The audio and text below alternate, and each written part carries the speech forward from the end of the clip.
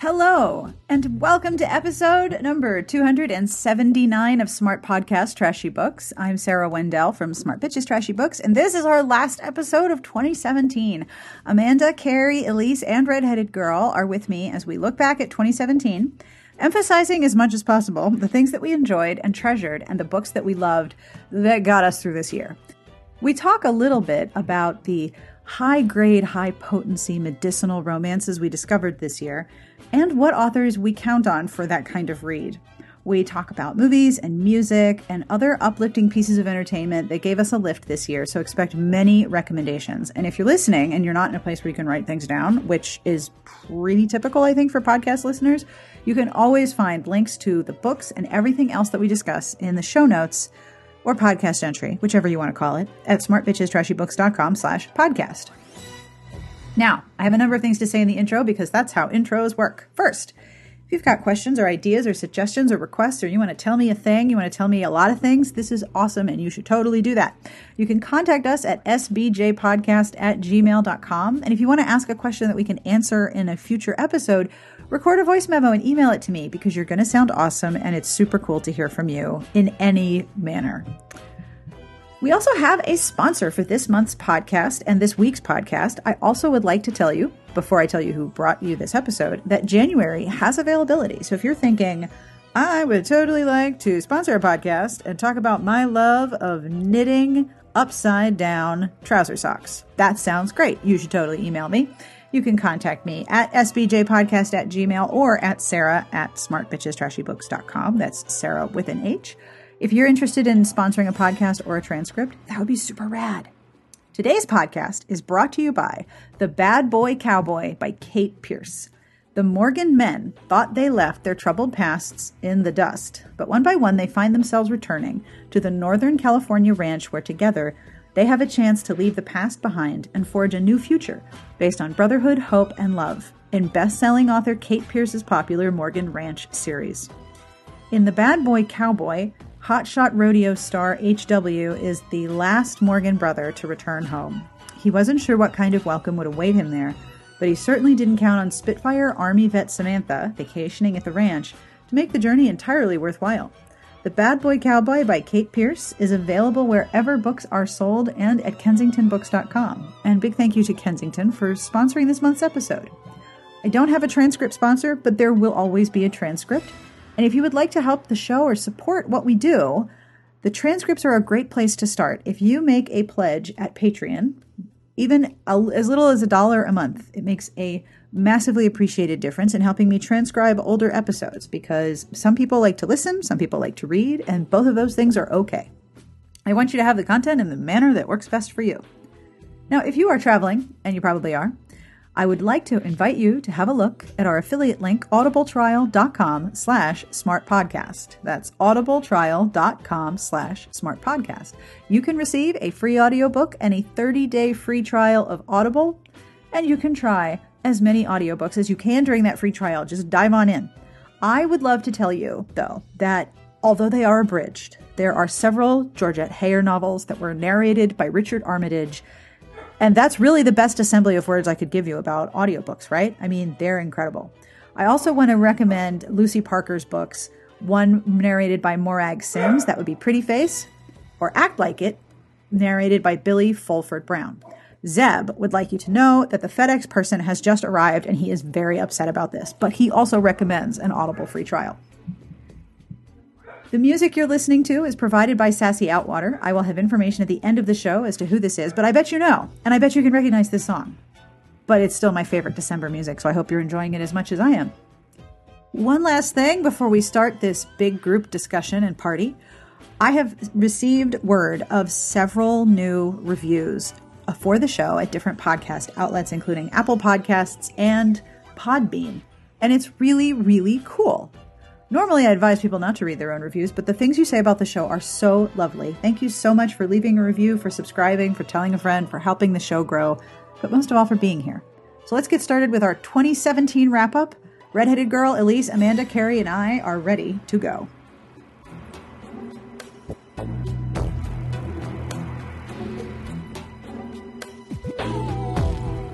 I have wine. Cheers, everybody. Cheers. I have a drink as well.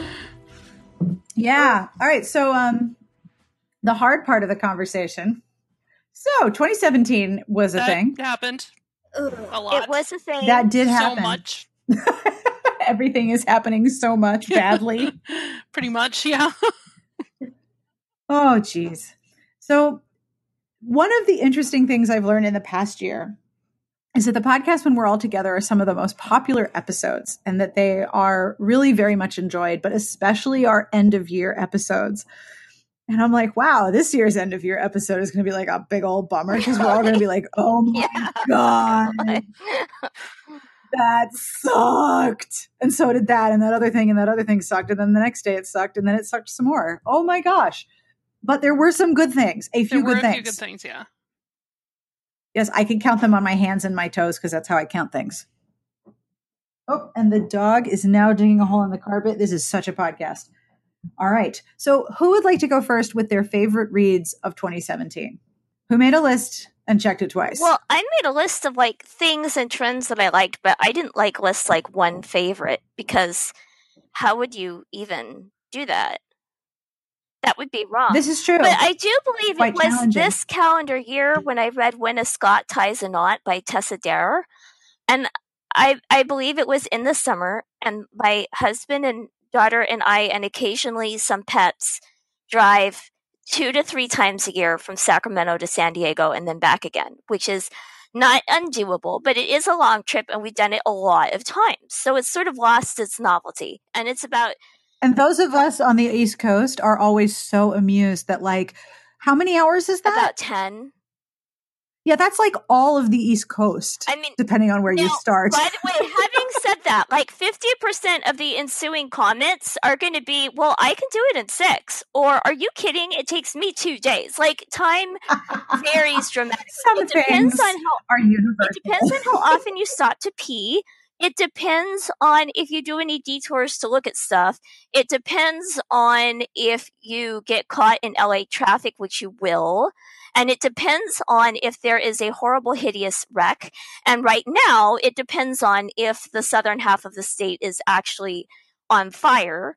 But luckily, that latter thing has not applied when we've done our drives. Thank goodness. I'm very grateful for that. But yeah, it's highly variable. I've done the trip in 8 hours several times, and we've done it in 14 several times. But I would say 10 is a pretty good average. And invariably, right in the middle, I can point to the mile marker where it happens. My husband and I have an epic fight. Huge fight. And I swear I'm going to jump out of the moving car. I'm going to hitch a ride with some trucker to some bus station. I'm going to go home and I'm going to just eat Marie Callender's pie and watch Netflix and then like move out. And inevitably by the time we actually get to our destination, I've calmed down. So Tessa Dare, in the middle of this argument, I gave up and just started reading When the Scot Ties a Knot. And I believe that she saved my marriage. Because if I had jumped out of the moving car, I would have lost my place. Right? We couldn't have that. And you know, no, that's not gonna work. Yeah, it was fine. And yes, I do want to reassure anybody who's invested in the state of my marriage that everything is happy. We're fine now. And I've learned to just pencil in. You get gas here, you get food here, you have the argument here, and you resolve it here. Like you can mark it on the map. But thank you, Tessa. If I have to pick somebody, I will pick When the Scot Ties the Knot. Are you sure you're not driving by like a hellmouth? No, it's just I think there's a hellmouth there. I'm positive, possibly several. Yeah, I mean there are aspects of that drive that are really lovely, and there are aspects of that drive that are not. But the biggest thing about the drive is just that we've done it too many times. That makes sense. Yeah. I understand completely. So anyway, sometimes you have to pout, go to the back seat, read about the mating habits of lobsters and the wedding habits of Highland chiefs, and then you feel better. All of which happens in When the Scot Ties the Knot. And I hope so, because otherwise I picked the wrong Tessa Dare book. But all of her books are good, so. Nope, that's Tessa Dare is sort of like a... It's like a win-win. Yes, and it's the kind of book where you're going to be like, okay, this is exactly what I need, but they're almost like a very high grade of medicinal read.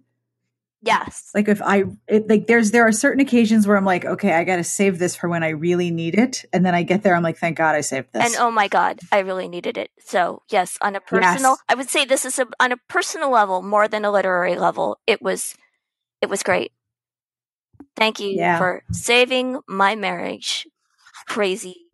No pressure or anything. Yes. No high stakes on that. Yeah. Amanda? Yes. What about you? Also, I tried turning off my Xbox, but it's still going like some weird phantom machine. So that might be like the weird fan you hear in the background because I'm installing something that's still going apparently, even though the machine is off. Is this like a Skynet situation? Maybe. Has it? I'm installing Wolfenstein 2, so I'm going to kill some Nazis after. I love this plan. I love this plan so much. Bring it, Amanda. Okay. You and your Wolfenstein. So I have 2 books that I planned on talking about that I read in 2017 and that I believe came out in 2017. The first is obviously Dating You, Hating You by Christina Lauren, which I also mentioned in the Thank You podcast that we did. I like this one. It's their first like romance standalone that they did. And it's not part of a series? No, it's not a part of a series. And then Roomies that just came out is also not part of a series. And this might be an unpopular opinion, I'm not sure, but I've been enjoying their standalones better than the series. Not that the series either series they wrote was bad. I enjoyed both of them, but I'm really liking what they've done in their 2 recent standalones, and I really liked Dating You, Hating You a lot. And then the other one, which Sarah and I have talked about, that was a complete and total surprise that blew me away and was only 99 cents on Amazon, was Slouch Witch. It was really fun. It was. Don't read book 2, but book 1 is so good. Yeah, I've decided I probably won't go on to read book 2. I'm okay where it ended.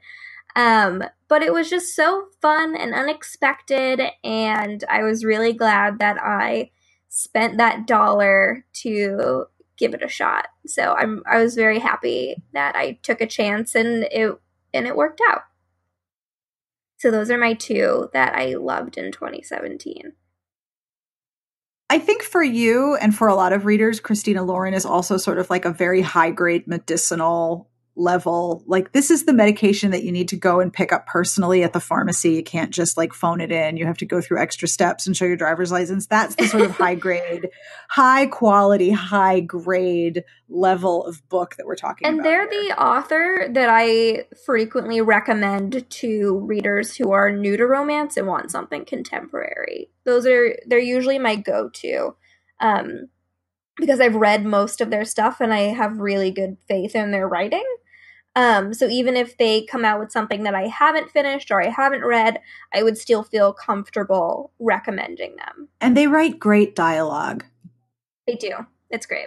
And it's so interesting that there are some writers who started in fanfic where they didn't like necessarily grow out of that style, because I think fanfic has a lot of styles in common, and the 2 of them have grown so much over the books that they have written to the point where I'm surprised not more of their work is optioned, because it is so both visual and auditory in the way that they write.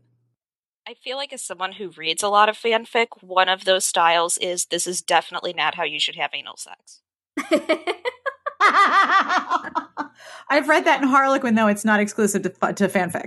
Like, someone who has not done adequate research is writing this and don't follow these instructions. I feel like their books are very realistic. I liked that in one of their books, Sweet Filthy Boy, like the heroine gets her period, like things happen that kind of break you out of that normal romance fantasy. No one gets their periods, no one discusses birth control. Everything happens as it should be, sex-wise, that sort of thing. They have great supporting characters too, and that book, they've got the couple that's married and they have like a toddler, and they have this fantasy of themselves as still being really young and hip and partying, but they have to be in bed by 10 because they're really tired and the babysitter needs to go home. And Very it was true. just so cute. All right. Redheaded girl, what did you Yes. most enjoy in 2017? I'm gonna go with 2 because, like Amanda, I too am a rebel. And the first I'm gonna say is A Hope Divided by Alyssa Cole. That is on And my list too. I- Yes. Yeah, because I loved it so much, so much. Like, I loved everything about it, and I said many words about what I loved about it in my review, but like how she works in root working and medicinal stuff, and the junction between science and superstition, and how all of that works together is just made me ridiculously happy. And I love Alyssa, so that was one of the best reads that I had of the year. I've had, like, the past couple of months, I've just been like, I don't want to read things. I don't want to. But that was one that I could not put down and devoured in like a day and a half. For me, there have been a number of books this year when you said I don't want to read things. There have been a number of times this year where I've picked up a book and my brain has been sort of like, look, I have been dealing with you on Twitter, and I have been dealing with reading things on the news, and I have X amount of processing that I can do, and reading fiction is not within my processing right now. Like, my brain's like, you can look at Reddit or you can look at like 2 things on Instagram, but you need to go stare at a wall. Like, I don't have the mental energy to read sometimes. And Alyssa Cole's, both of her books this year were such good uses of my brain. My mental energy. It was so worth it to have made that effort. You know what I mean? Yeah. It was nice having something that was super emotionally intense and just tense, that I was like, I can enjoy this tension because I know it's going to work out and everything's going to be fine. And that's why happily ever afters are important. Thank you. Just saying. So true.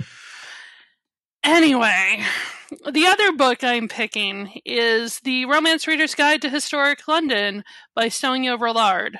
Because I read travel guides like novels, because why not?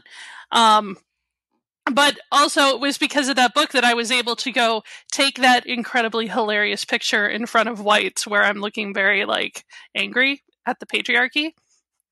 Because she tells you exactly where White's Gentlemen's Club is. There's no sign or anything. You're just supposed to know. And they wouldn't let me in. So I took an angry selfie outside of White's because fuck the patriarchy. Yes, all of it. Yes. And I didn't make it to the actual pleasure gardens, but because it's just a park now.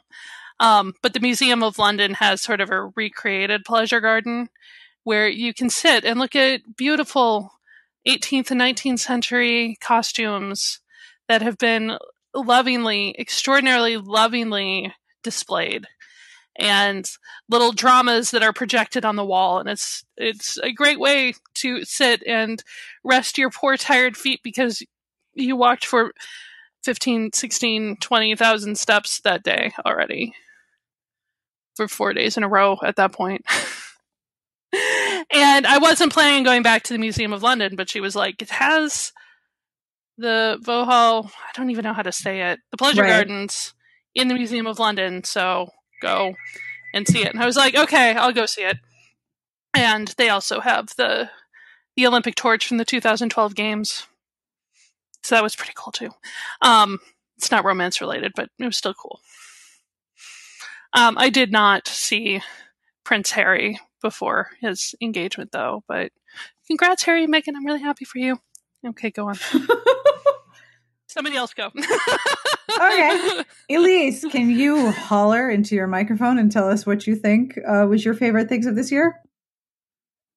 I just finished Wrong to Need You by Alicia Rai. And also so good. Also on my list. It was so good. I did not realize I was being peed on while I read it. I just have to say, That's Elise, how good it was. Elise, I just scheduled the tweets for that review for tomorrow. And I did mention the I'm pee. sure they're So delightful. just a heads up, and you're tagged in it. Good. Just wanted to let you know. I think this book was so good. I didn't realize I was being peed on. It's like the perfect back cover copy blurb. I don't know how much say Pam has in those things. I don't know if she can make that happen. We're gonna find out, basically. Okay, well, that's good to know. No, so the pee story, for those of you who aren't going to read the review, so it doesn't sound like I have some weird fetish. I shouldn't fetish shame. I apologize. If you're into pee, that's your own business. I'm sorry. I was at the cat cafe reading, and one of the cats there is partially paralyzed, and so periodically has issues with incontinence. Like, you have to be very careful picking her up, because if her bladder is full, she will leak.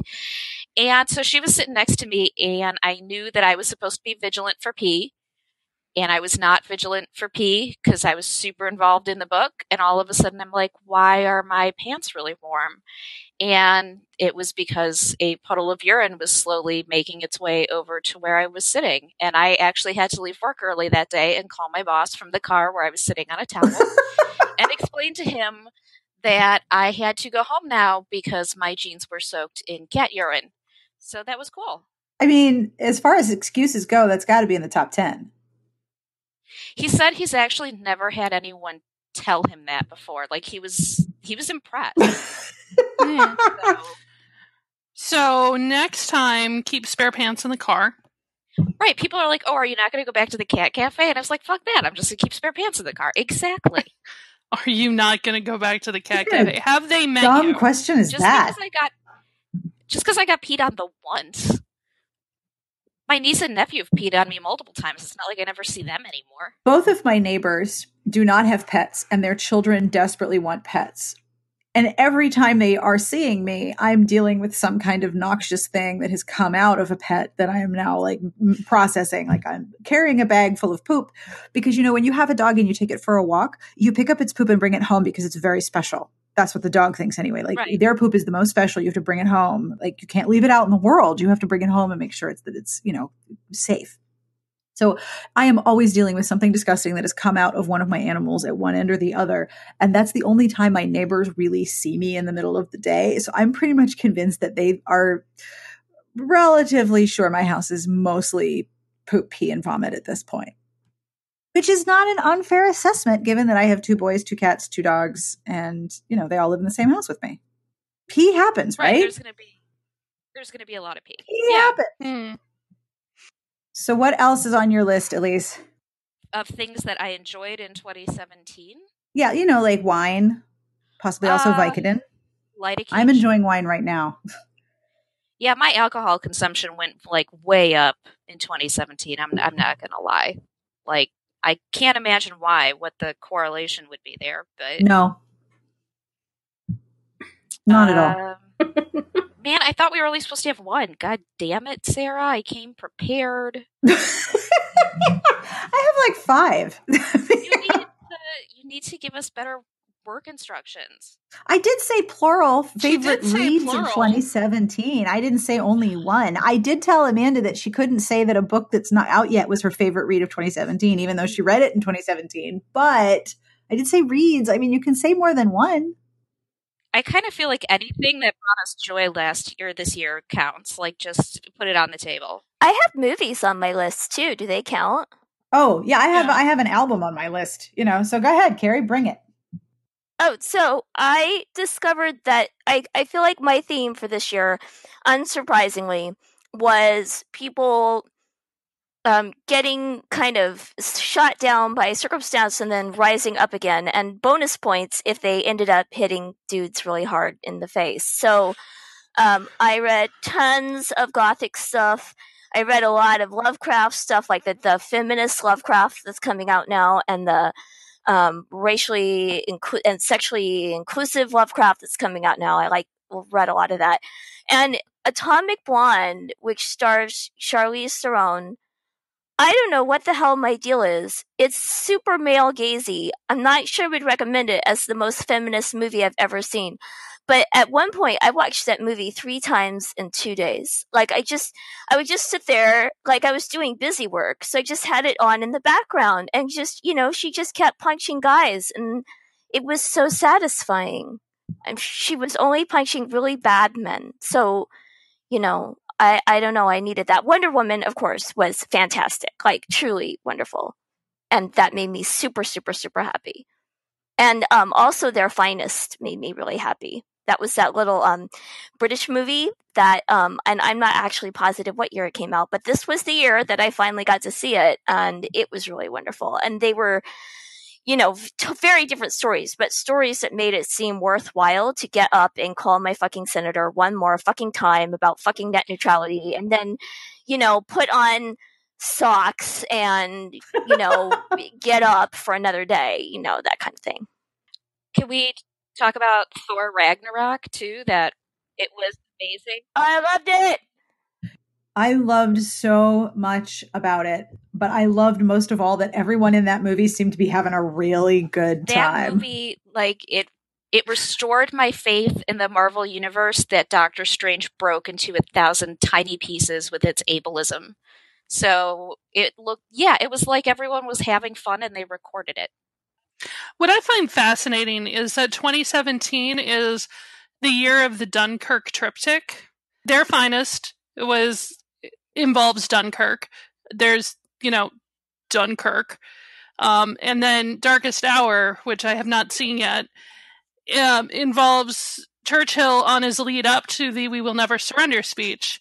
And I feel like this was a massive global coincidence. But there's something about that story that's really resonating for people. I felt like, too, with Wonder Woman was set in World War I, but I felt like they used a lot of imagery to give you the feel of World War I, but to give you the sort of the purpose and ideology involved in World War II. Like, I don't know if anybody else felt like this was, like, in real life, World War I was kind of a prequel to World War II, and I felt like that was really evident in Wonder Woman. Mm-hmm. Oh, absolutely. So, absolutely. I don't know if I would have noticed it if there weren't all these World War II movies coming out, but I thought that was really interesting. It was almost like, there's like 3.5, this. But specifically, like the Dunkirk story, that something is resonating with the Dunkirk story and the survival of so many with such small odds.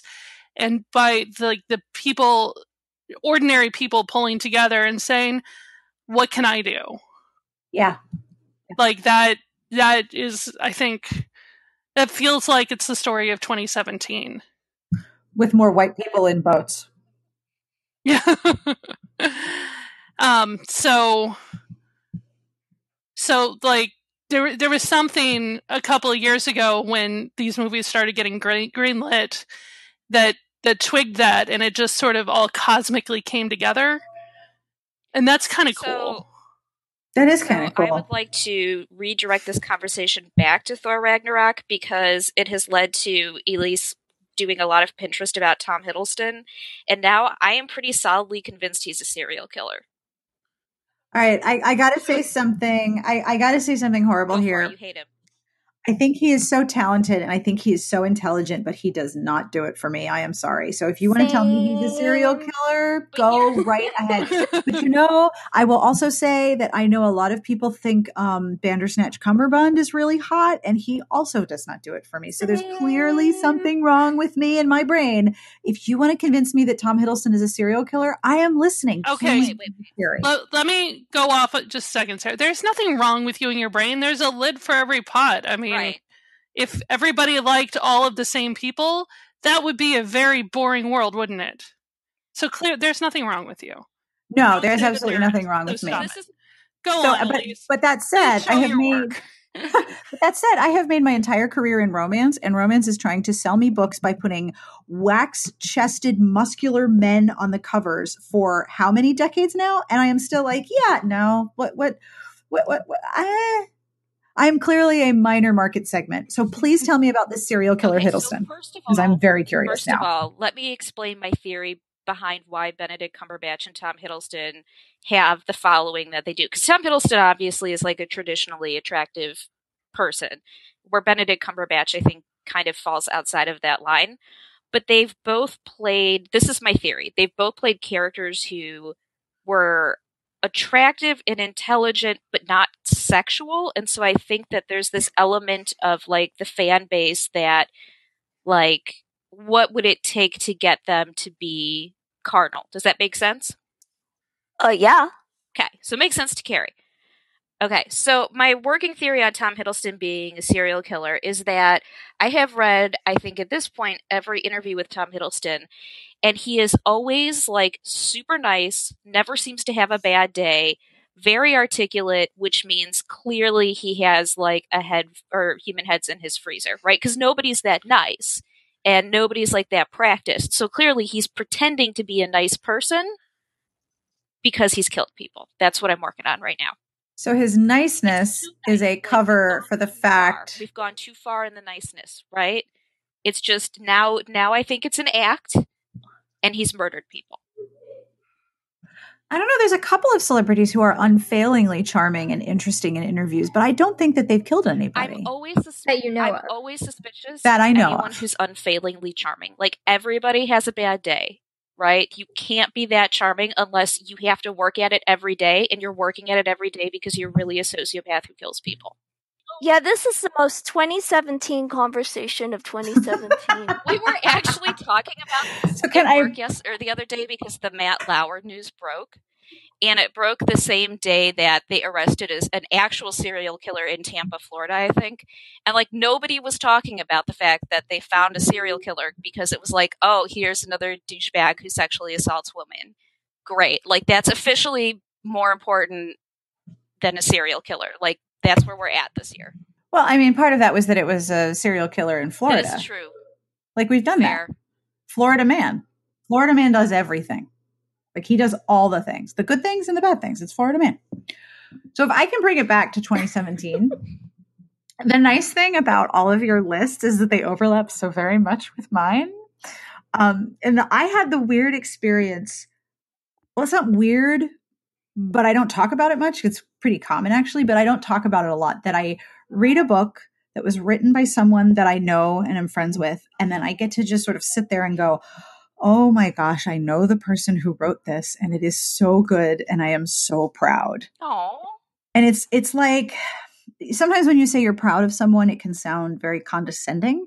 And there isn't a word for when you just admire and are so excited and impressed and aware of how much that cost someone, that when you see what they made and have like given to the world, you're just like, look at look, I know the person who made this thing. This is amazing. There's probably a word in German.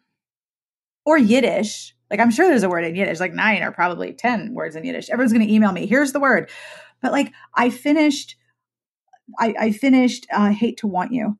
And I was like, I know the person who wrote this, and I am just so amazed. Like, wow, this is incredible. Like, that is the best feeling, especially when you know, and there's a lot of talk about how, you know, when authors are online and interacting with readers in reader spaces and in public spaces, that, you know, authors are very public now about what the creative process costs emotionally and physically and financially. And I am fully aware of all of those things because the same thing happens to me. So on some level, I don't know the particulars, but when I read something so wonderful, I think I cannot imagine how much this cost. And I am so glad that it is here. Like, oh, wow, this is incredible.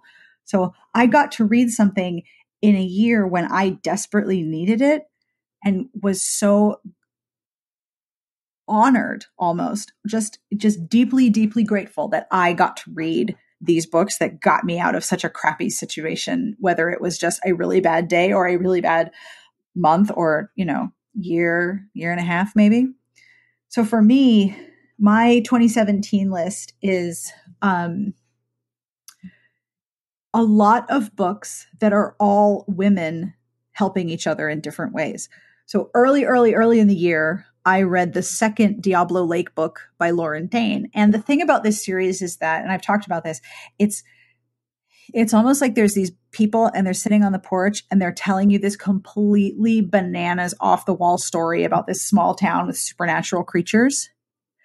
And you're just like, okay, yeah, keep going. So it's very storytelling style. It's very casual. The language is very casual. And then once I got on board with that, it was so fun. But the best part about the second book for me was that the heroine ran for mayor against a incumbent who had been in that position for years and years and years.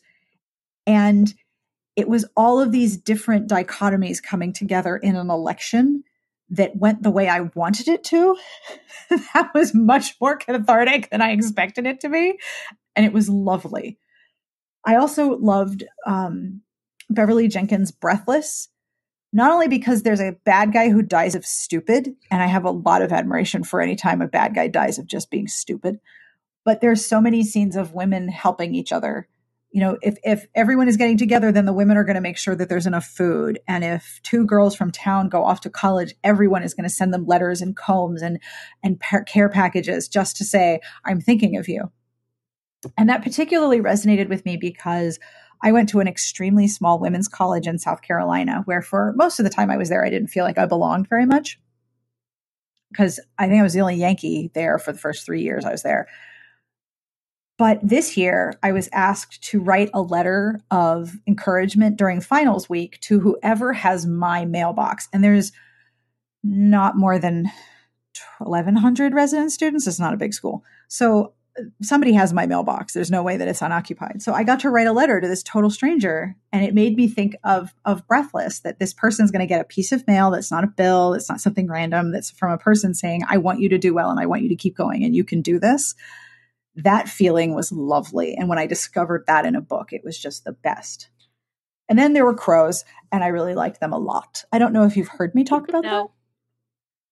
I mean, there were some crows, and I liked them a little. And I listened to them. Like, I listened to that trilogy probably twice this year. I remembered another one, but it's not romance. That's okay. I love it. Bring it. The Broken Earth trilogy by N.K. Jemisin. Oh my goodness, Adam just finished that and he really liked it. So one of the things that I think kind of gets old with epic fantasy is that it's super, super Eurocentric, right? Where it's like kind of vaguely medieval and you're kind of getting like the same world recycled a lot of the time. And she does this amazing job of bringing a world together that is completely foreign and not familiar at all, and still makes complete sense to the reader. And it's just amazing.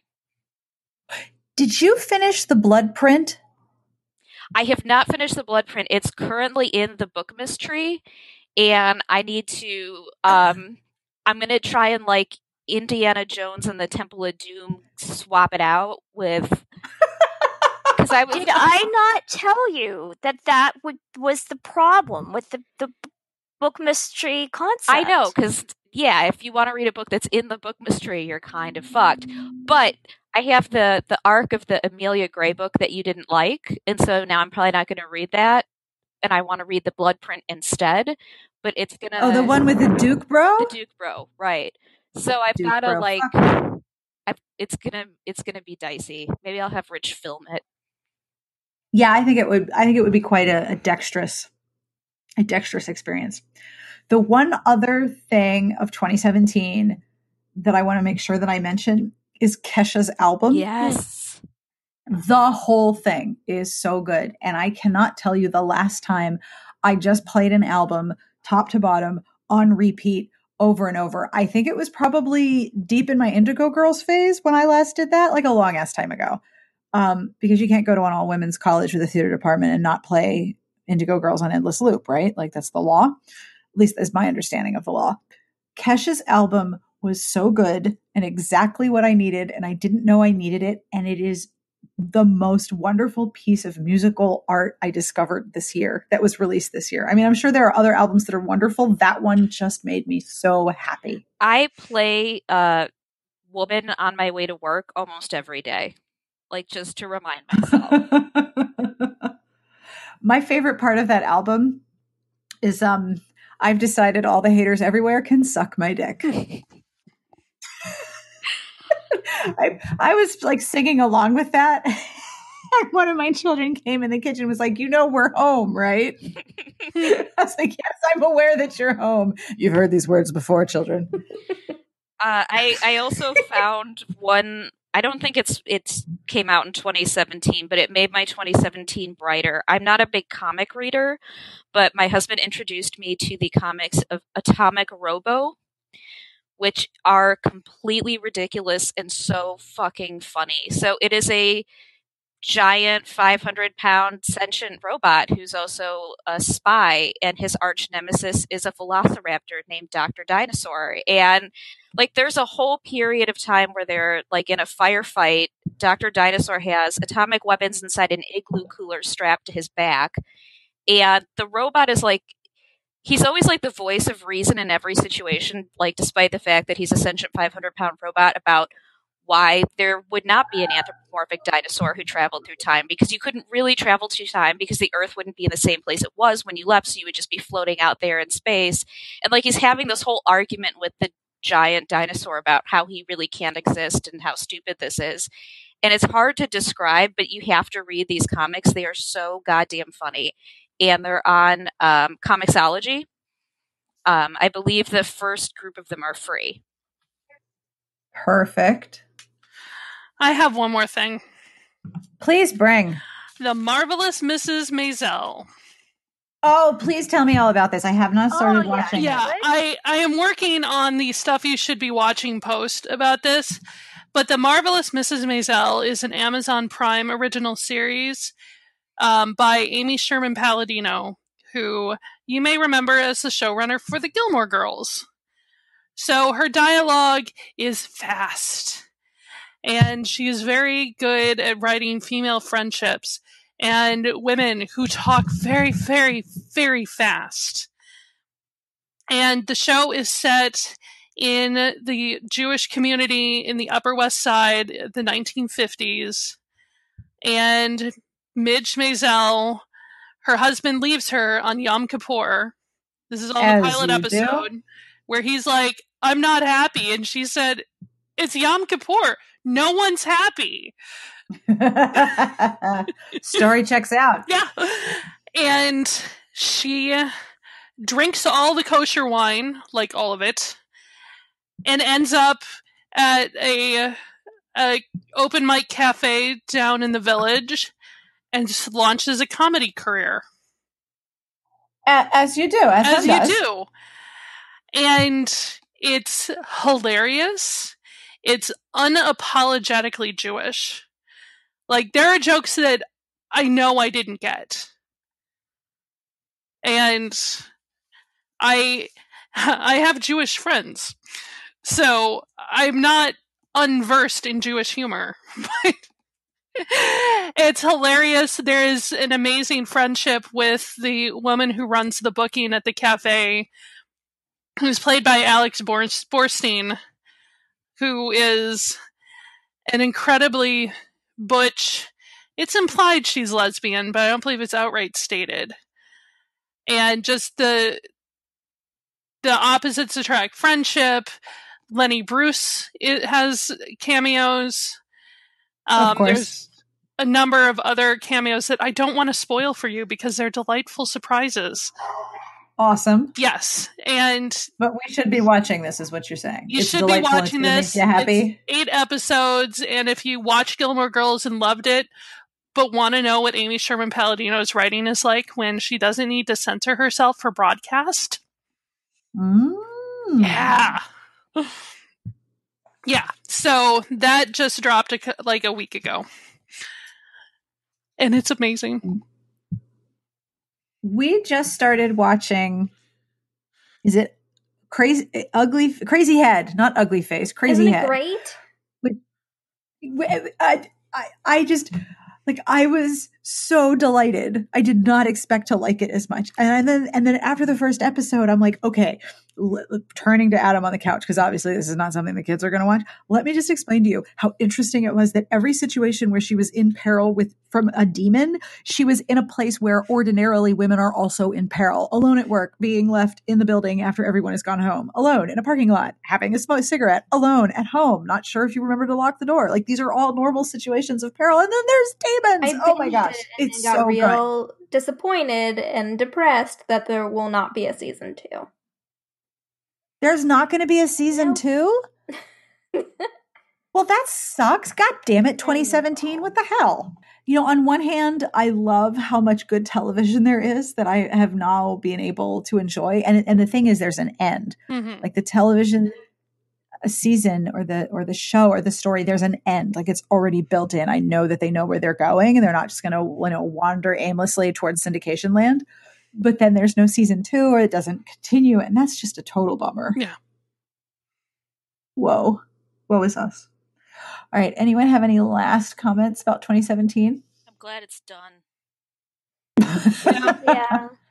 I feel like we have some tough years ahead of us, but I'm just crossing them off. I'm like, all right, that one's down. Oh, one more thing I just remembered. I love how much technology has made it easier for me to agitate my representatives from wherever I am. Oh, preach.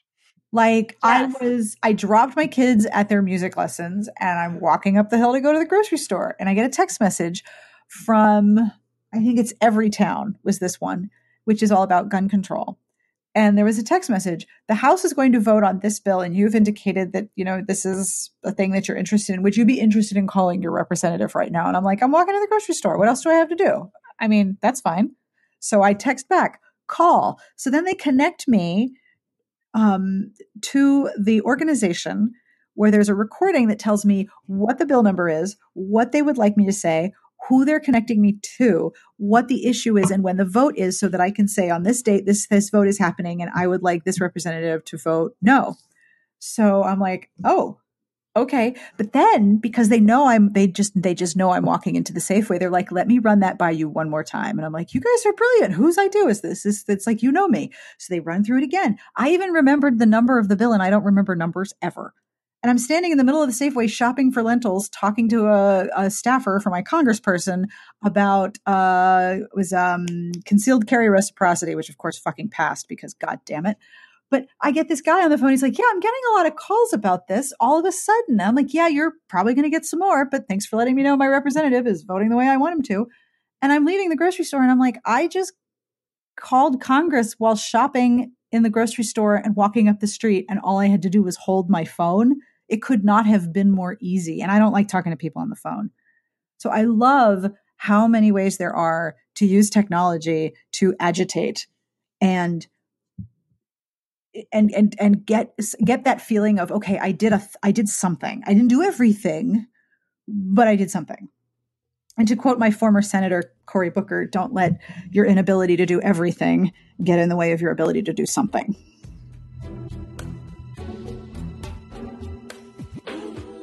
And that brings us to the end of the episode and, for the podcast, the end of the 2017 season.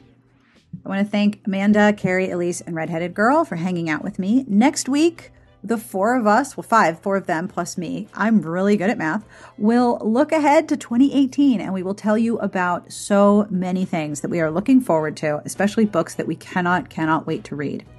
We also have a number of recommendations for you because, well, that's kind of how we roll. We're really expensive people to listen to, I know.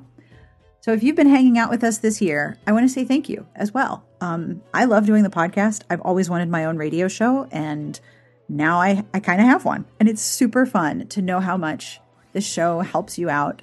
I met a number of you this year who said that the podcast has gotten you through days and weeks where you thought, okay, well, Friday there's going to be a Bitches podcast, so I might as well stick around for that. Thank you for sticking around, and thank you for listening, and thank you for hanging out with us.